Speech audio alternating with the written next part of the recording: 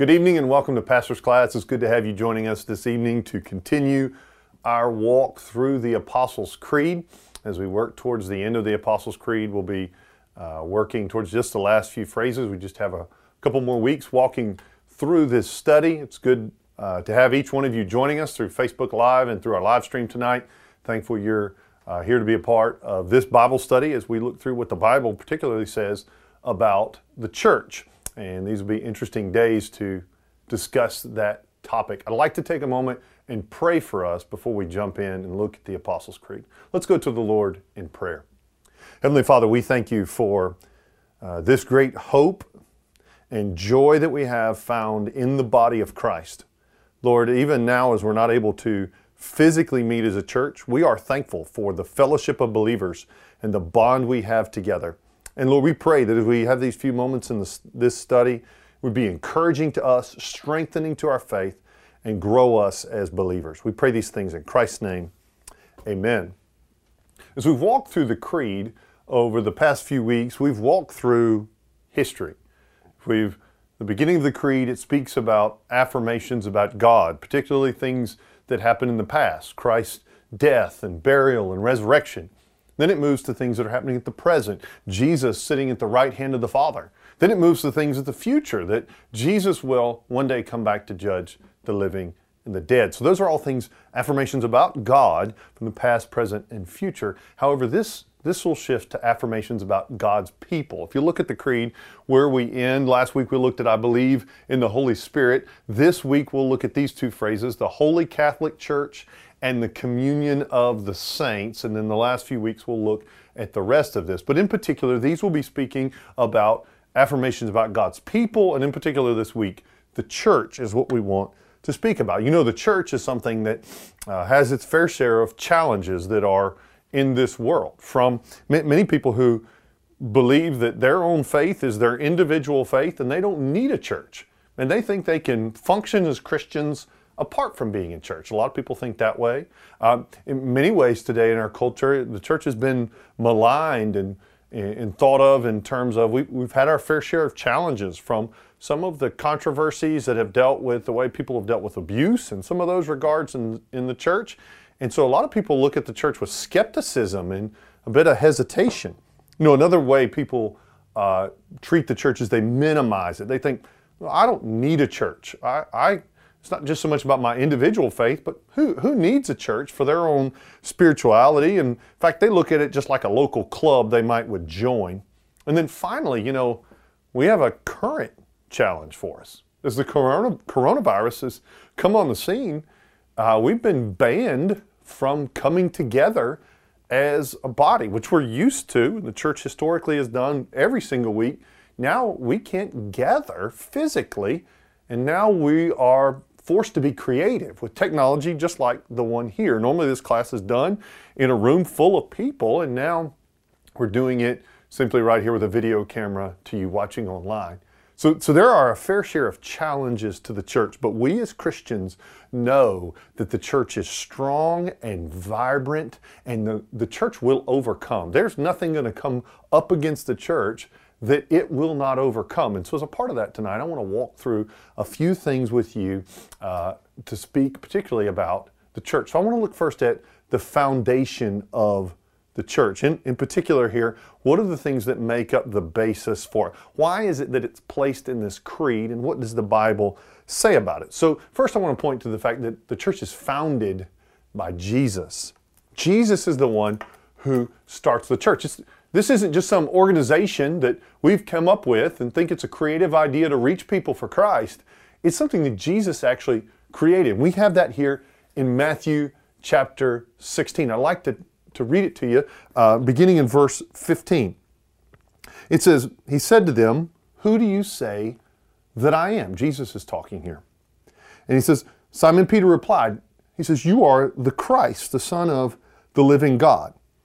And Jesus answered him, "Blessed are you, Simon Bar-Jonah, for flesh and blood has not revealed this to you, but my Father who is in heaven. And I tell you, you are Peter, and on this rock I will build my church, and the gates of hell shall not prevail against it.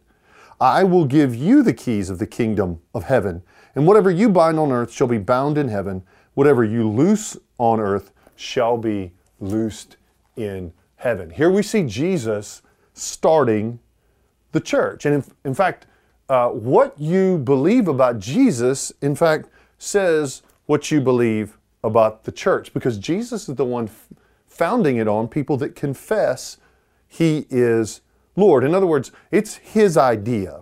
This isn't something we just think is a good idea. It's something that Jesus has actually established for the way in which Christians should operate. And He cares so much about the church, and because Jesus cares about it, we should care.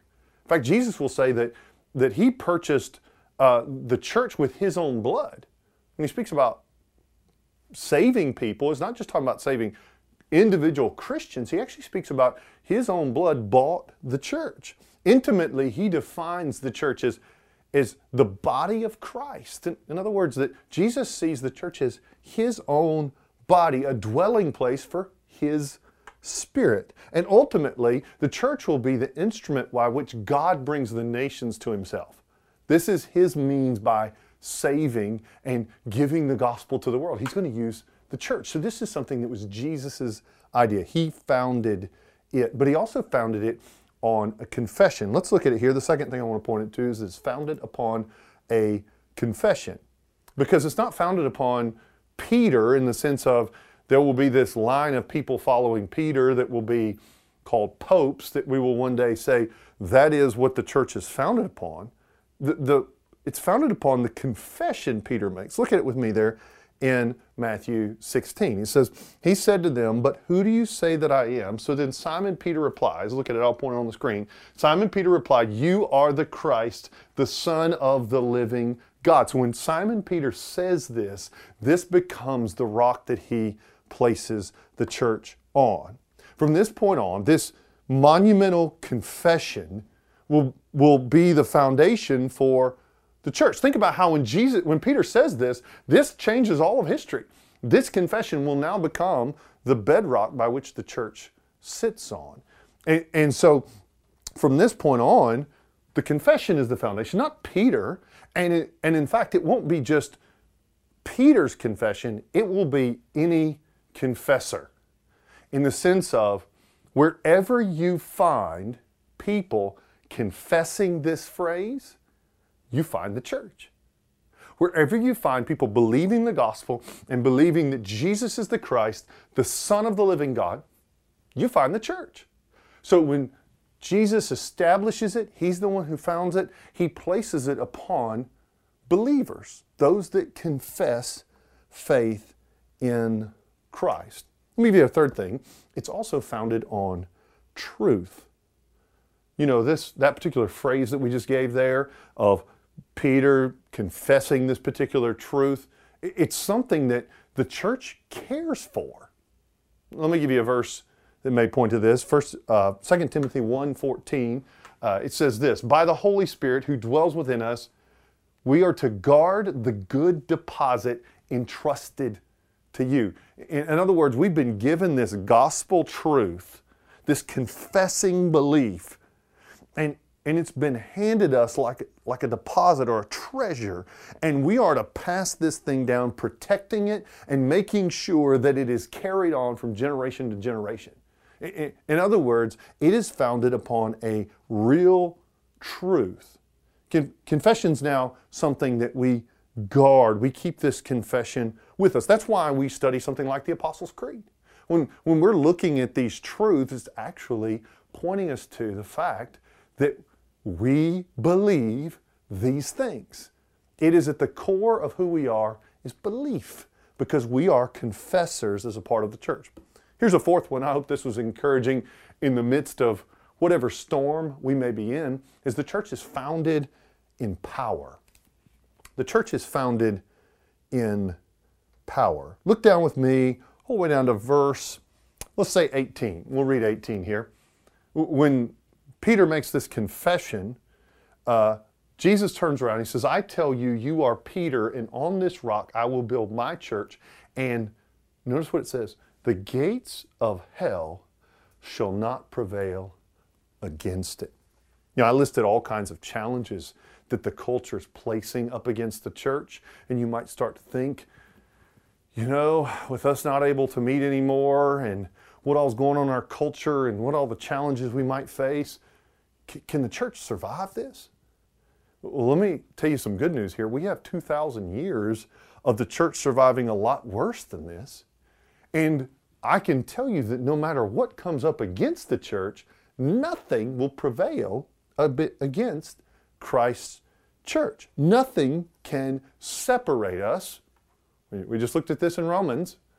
Nothing can separate us from the love of Christ.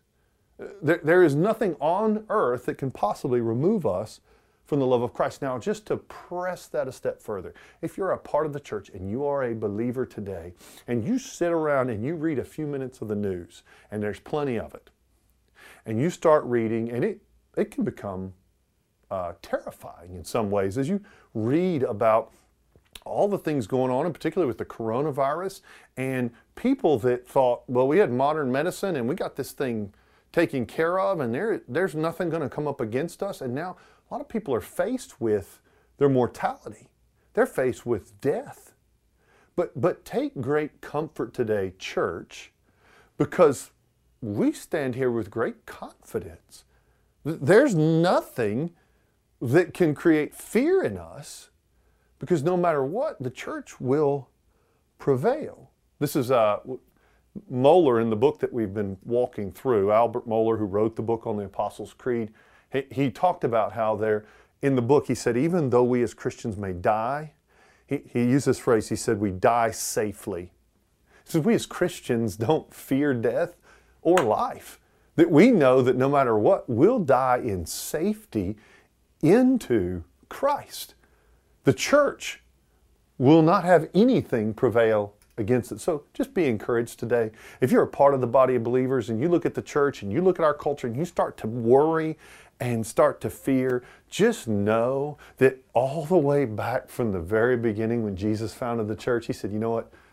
There's nothing that's going to impact my church. So just take great confidence in the fact that it is his church. It's also founded with authority. Let me give you one more description of the church before we look at some of these phrases.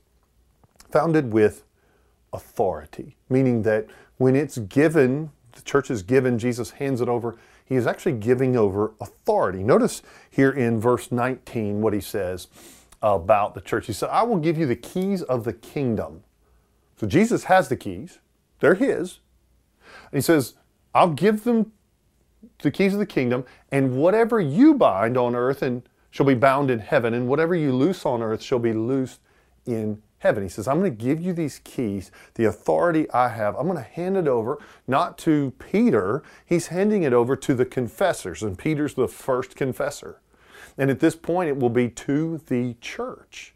The church now has been granted authority on earth. Just like back in that time, there might be a rabbi standing at the gate who might be adjudicating on different matters of the law. And with people, now that has been transferred to the church.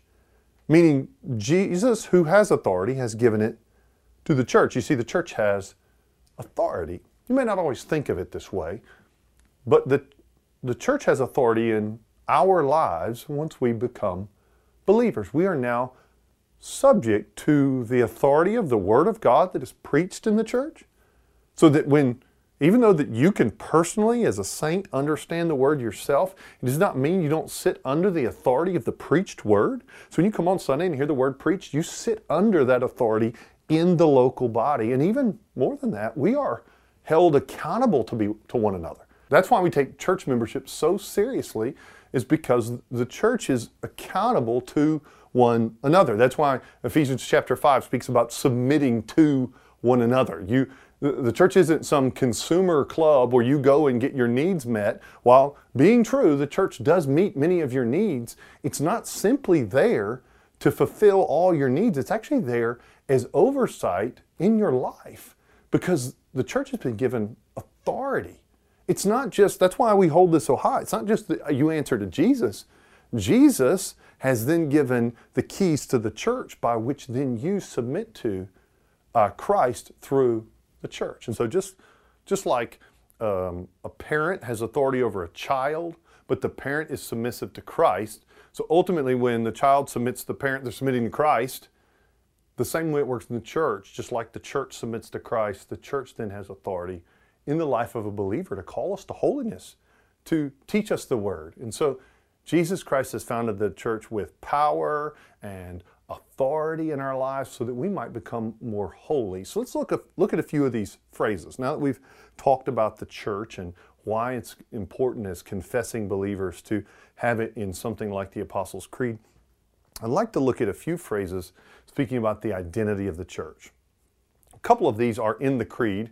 A couple of these historically have just been associated with the church. I'd like to walk through each one of them with you. The first way that we would have identity in the church is one, meaning there's only one church. And this is a bit difficult because we do have local churches, I understand that. And this is even made a little bit more challenging because there are different denominations. And so you might walk around and just drive around for a few minutes and you'll see all kinds of different denominations out there that you might say there's all kinds of different churches. However, this is not institutional unity we're talking about. It's not that there is one particular church, because oftentimes in history when the churches tried to make one global church, it's resulted in heresy and error. It's led to some bad things. And so what we've had over the years is each of these smaller churches are then denominations, but we still believe around the world, theologically, there is one church. There are, of all these churches, true churches, and there are false churches. And ultimately one day when Jesus comes to call the church to himself, there are certain ones of these that will all be included in this one church with him, and there are ones that won't be, because we believe in one church in all of history. In other words, this church carries through all of history, and then we believe in one church in all of the world.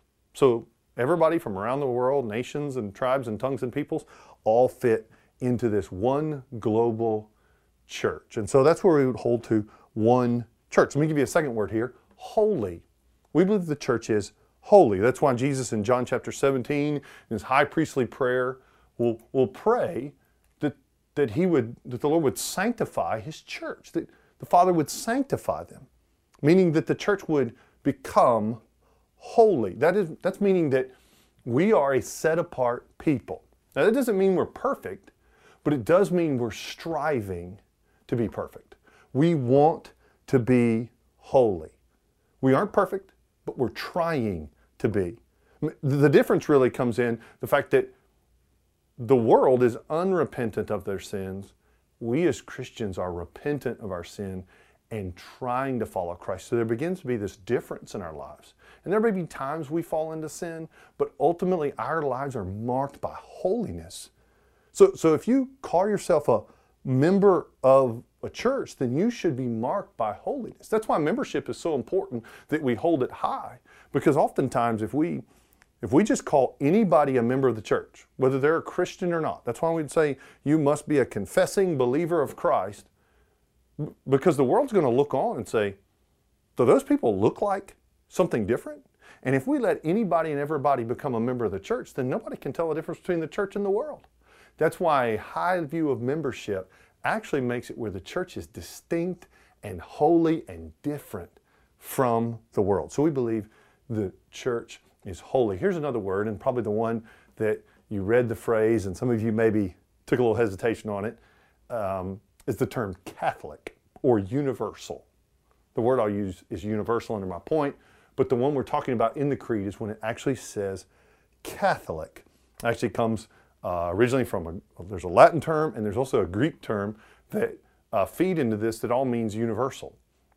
And over time, the Roman Catholic Church took this term, and since they have one universal church all over the world, took the Roman Church, and Catholic, global, and put the two together and kind of took ownership of the term. However, they don't have exclusive rights to say they're the only church. In fact, we would take this and make it lowercase c. If you noticed the creed earlier when we were reading it, it wasn't uppercase c, it was lowercase c. That we just believe there is one universal church, meaning there are not multiple Christianities, there's one Christianity. There are not multiple gospels. There is one gospel that is for all time and for all people. And each local church is an embassy representing the final and greater kingdom that we'll be with the Lord. And each and every local church that affirms the gospel will one day join with the marriage supper of the Lamb. This universal church all coming to the marriage supper of the Lamb. Let me give you one more term. The fourth term traditionally used to describe the church is apostolic. Apostolic, meaning that it comes from a long line of teachers. Now, what I don't mean by this is that it comes from Peter and then we have these popes in succession. However, that doesn't mean that it's not been this gospel that's been entrusted to the church and handed down over the years and passed along from saints. This is where in the book Mohler quotes Timothy George, and he says that his goal with church history was to connect the faith of Jesus to the faith of your grandmother.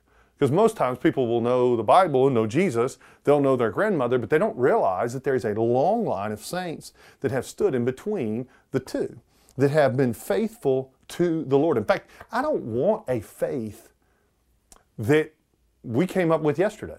I don't want to just invent something new. In fact, I want something that is old, that is weighty, that has been for all time and for all people and has been passed down from generation to generation. I want an old gospel, not something that's brand new and made up for today. So when we look at these terms here of church that is one, that is universal, one that is holy, and one that is apostolic, that has been passed down, has come through the years to the saints. So let's look at this last phrase here, is the communion of the saints.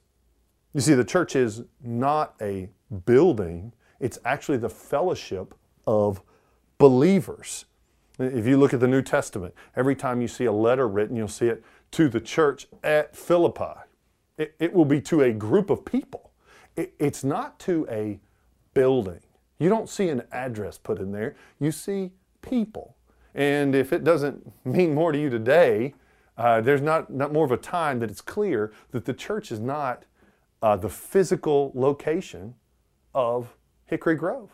Even right now, we're not able to be here, but that doesn't mean that our church has ceased to exist. Many of you have given testimony of how you've been connected with so many different people and been encouraged by other believers, and this time, while being difficult, has been a real time of connectedness to other church members. And so the church still exists even if the building is not where we're meeting, because the church is a group of people. So let's just look at two groups here. Let's look at past saints and present saints, and then we'll wrap up our time together. First, let's look at past saints. We'll read from Hebrews chapter 12, verse 1. It says, "Therefore, since we are surrounded by so great a cloud of witnesses, let us also lay aside every weight and sin which clings so closely, and let us run with endurance the race that is set before us." So as we run this race, as we live out this Christian life, one of the things we should be aware of is not just the communion of the saints present, I'll talk about that in a moment, but the communion of the saints past. Meaning there's this invisible cloud of saints who are there to encourage you and cheer you on in your faith. We learn from the saints in the Bible. You know, much of just talking about there in Hebrews is a long list of faithful saints throughout the Bible that are encouraging to us today. But even then, as we mentioned from Jesus to your grandmother earlier, there are a lot of great saints in history. You should be reading biographies of great Christians of the past.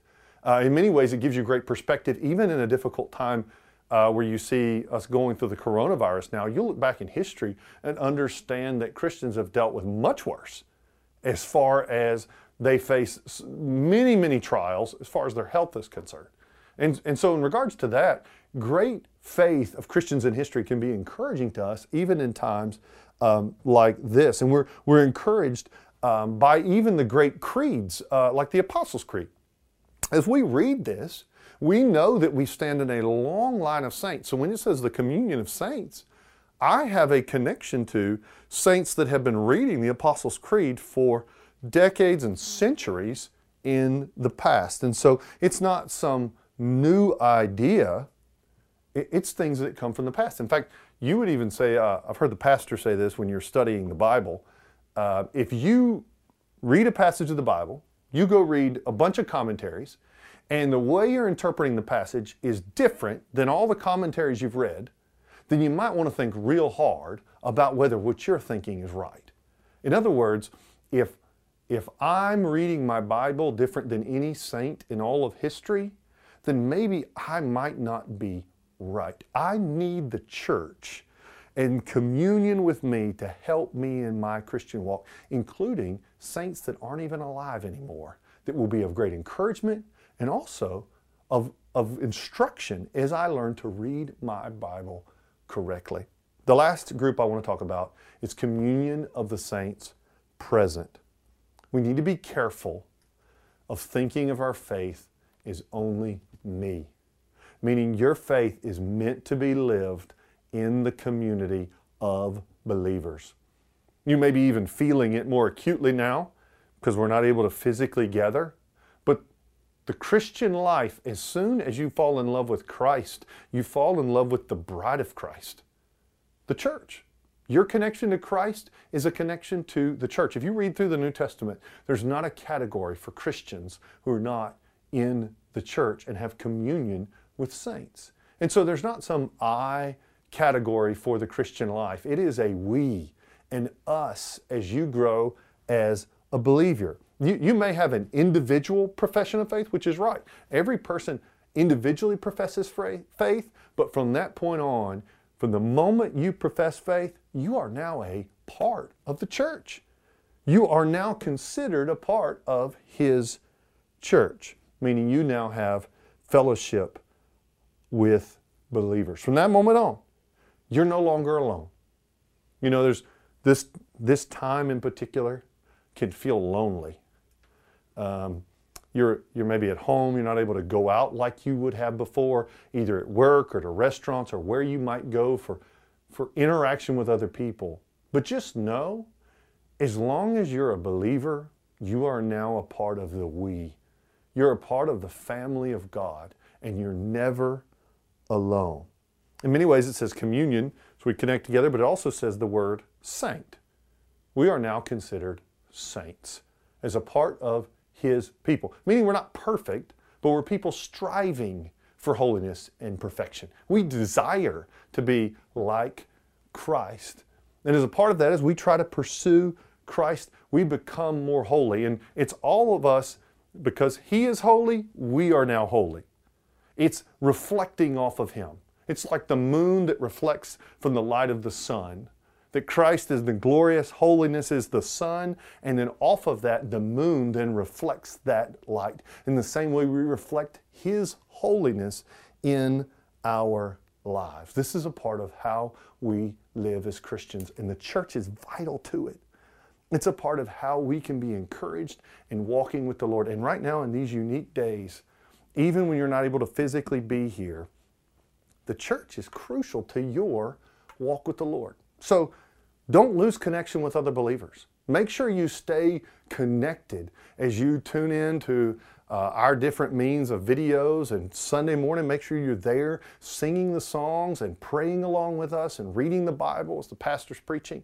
And make sure during the week that you're connecting with and praying for other believers. If you can think of some people in the church that you know need to be encouraged, pick up the phone and call them. Be a part of the body of Christ and connect with people so that you might be encouraging and strengthening to other believers that we're called to as a family of God, as a part of the body of Christ. Let me pray for you and pray for our church now that the Lord may strengthen us in the days ahead. Let's pray. Heavenly Father, we do thank you for the encouragement the church is for us. I know for many of us just sitting here now, those watching and myself, Lord, we're just grateful for the church and the encouragement it has been in just these past few days. We don't know, it'd be hard to imagine, Lord, what life will be like without it. Lord, I pray now for each of the believers out there that are a part of Hickory Grove Baptist Church, Strengthen them in their walk with you.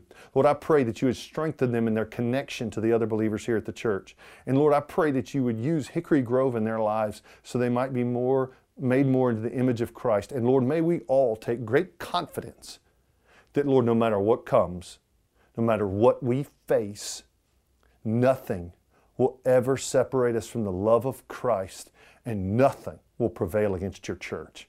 Lord, we know those promises are true. We know you've been faithful in the past, and we trust you to be faithful in the future. We pray all these things in Christ's name. Amen.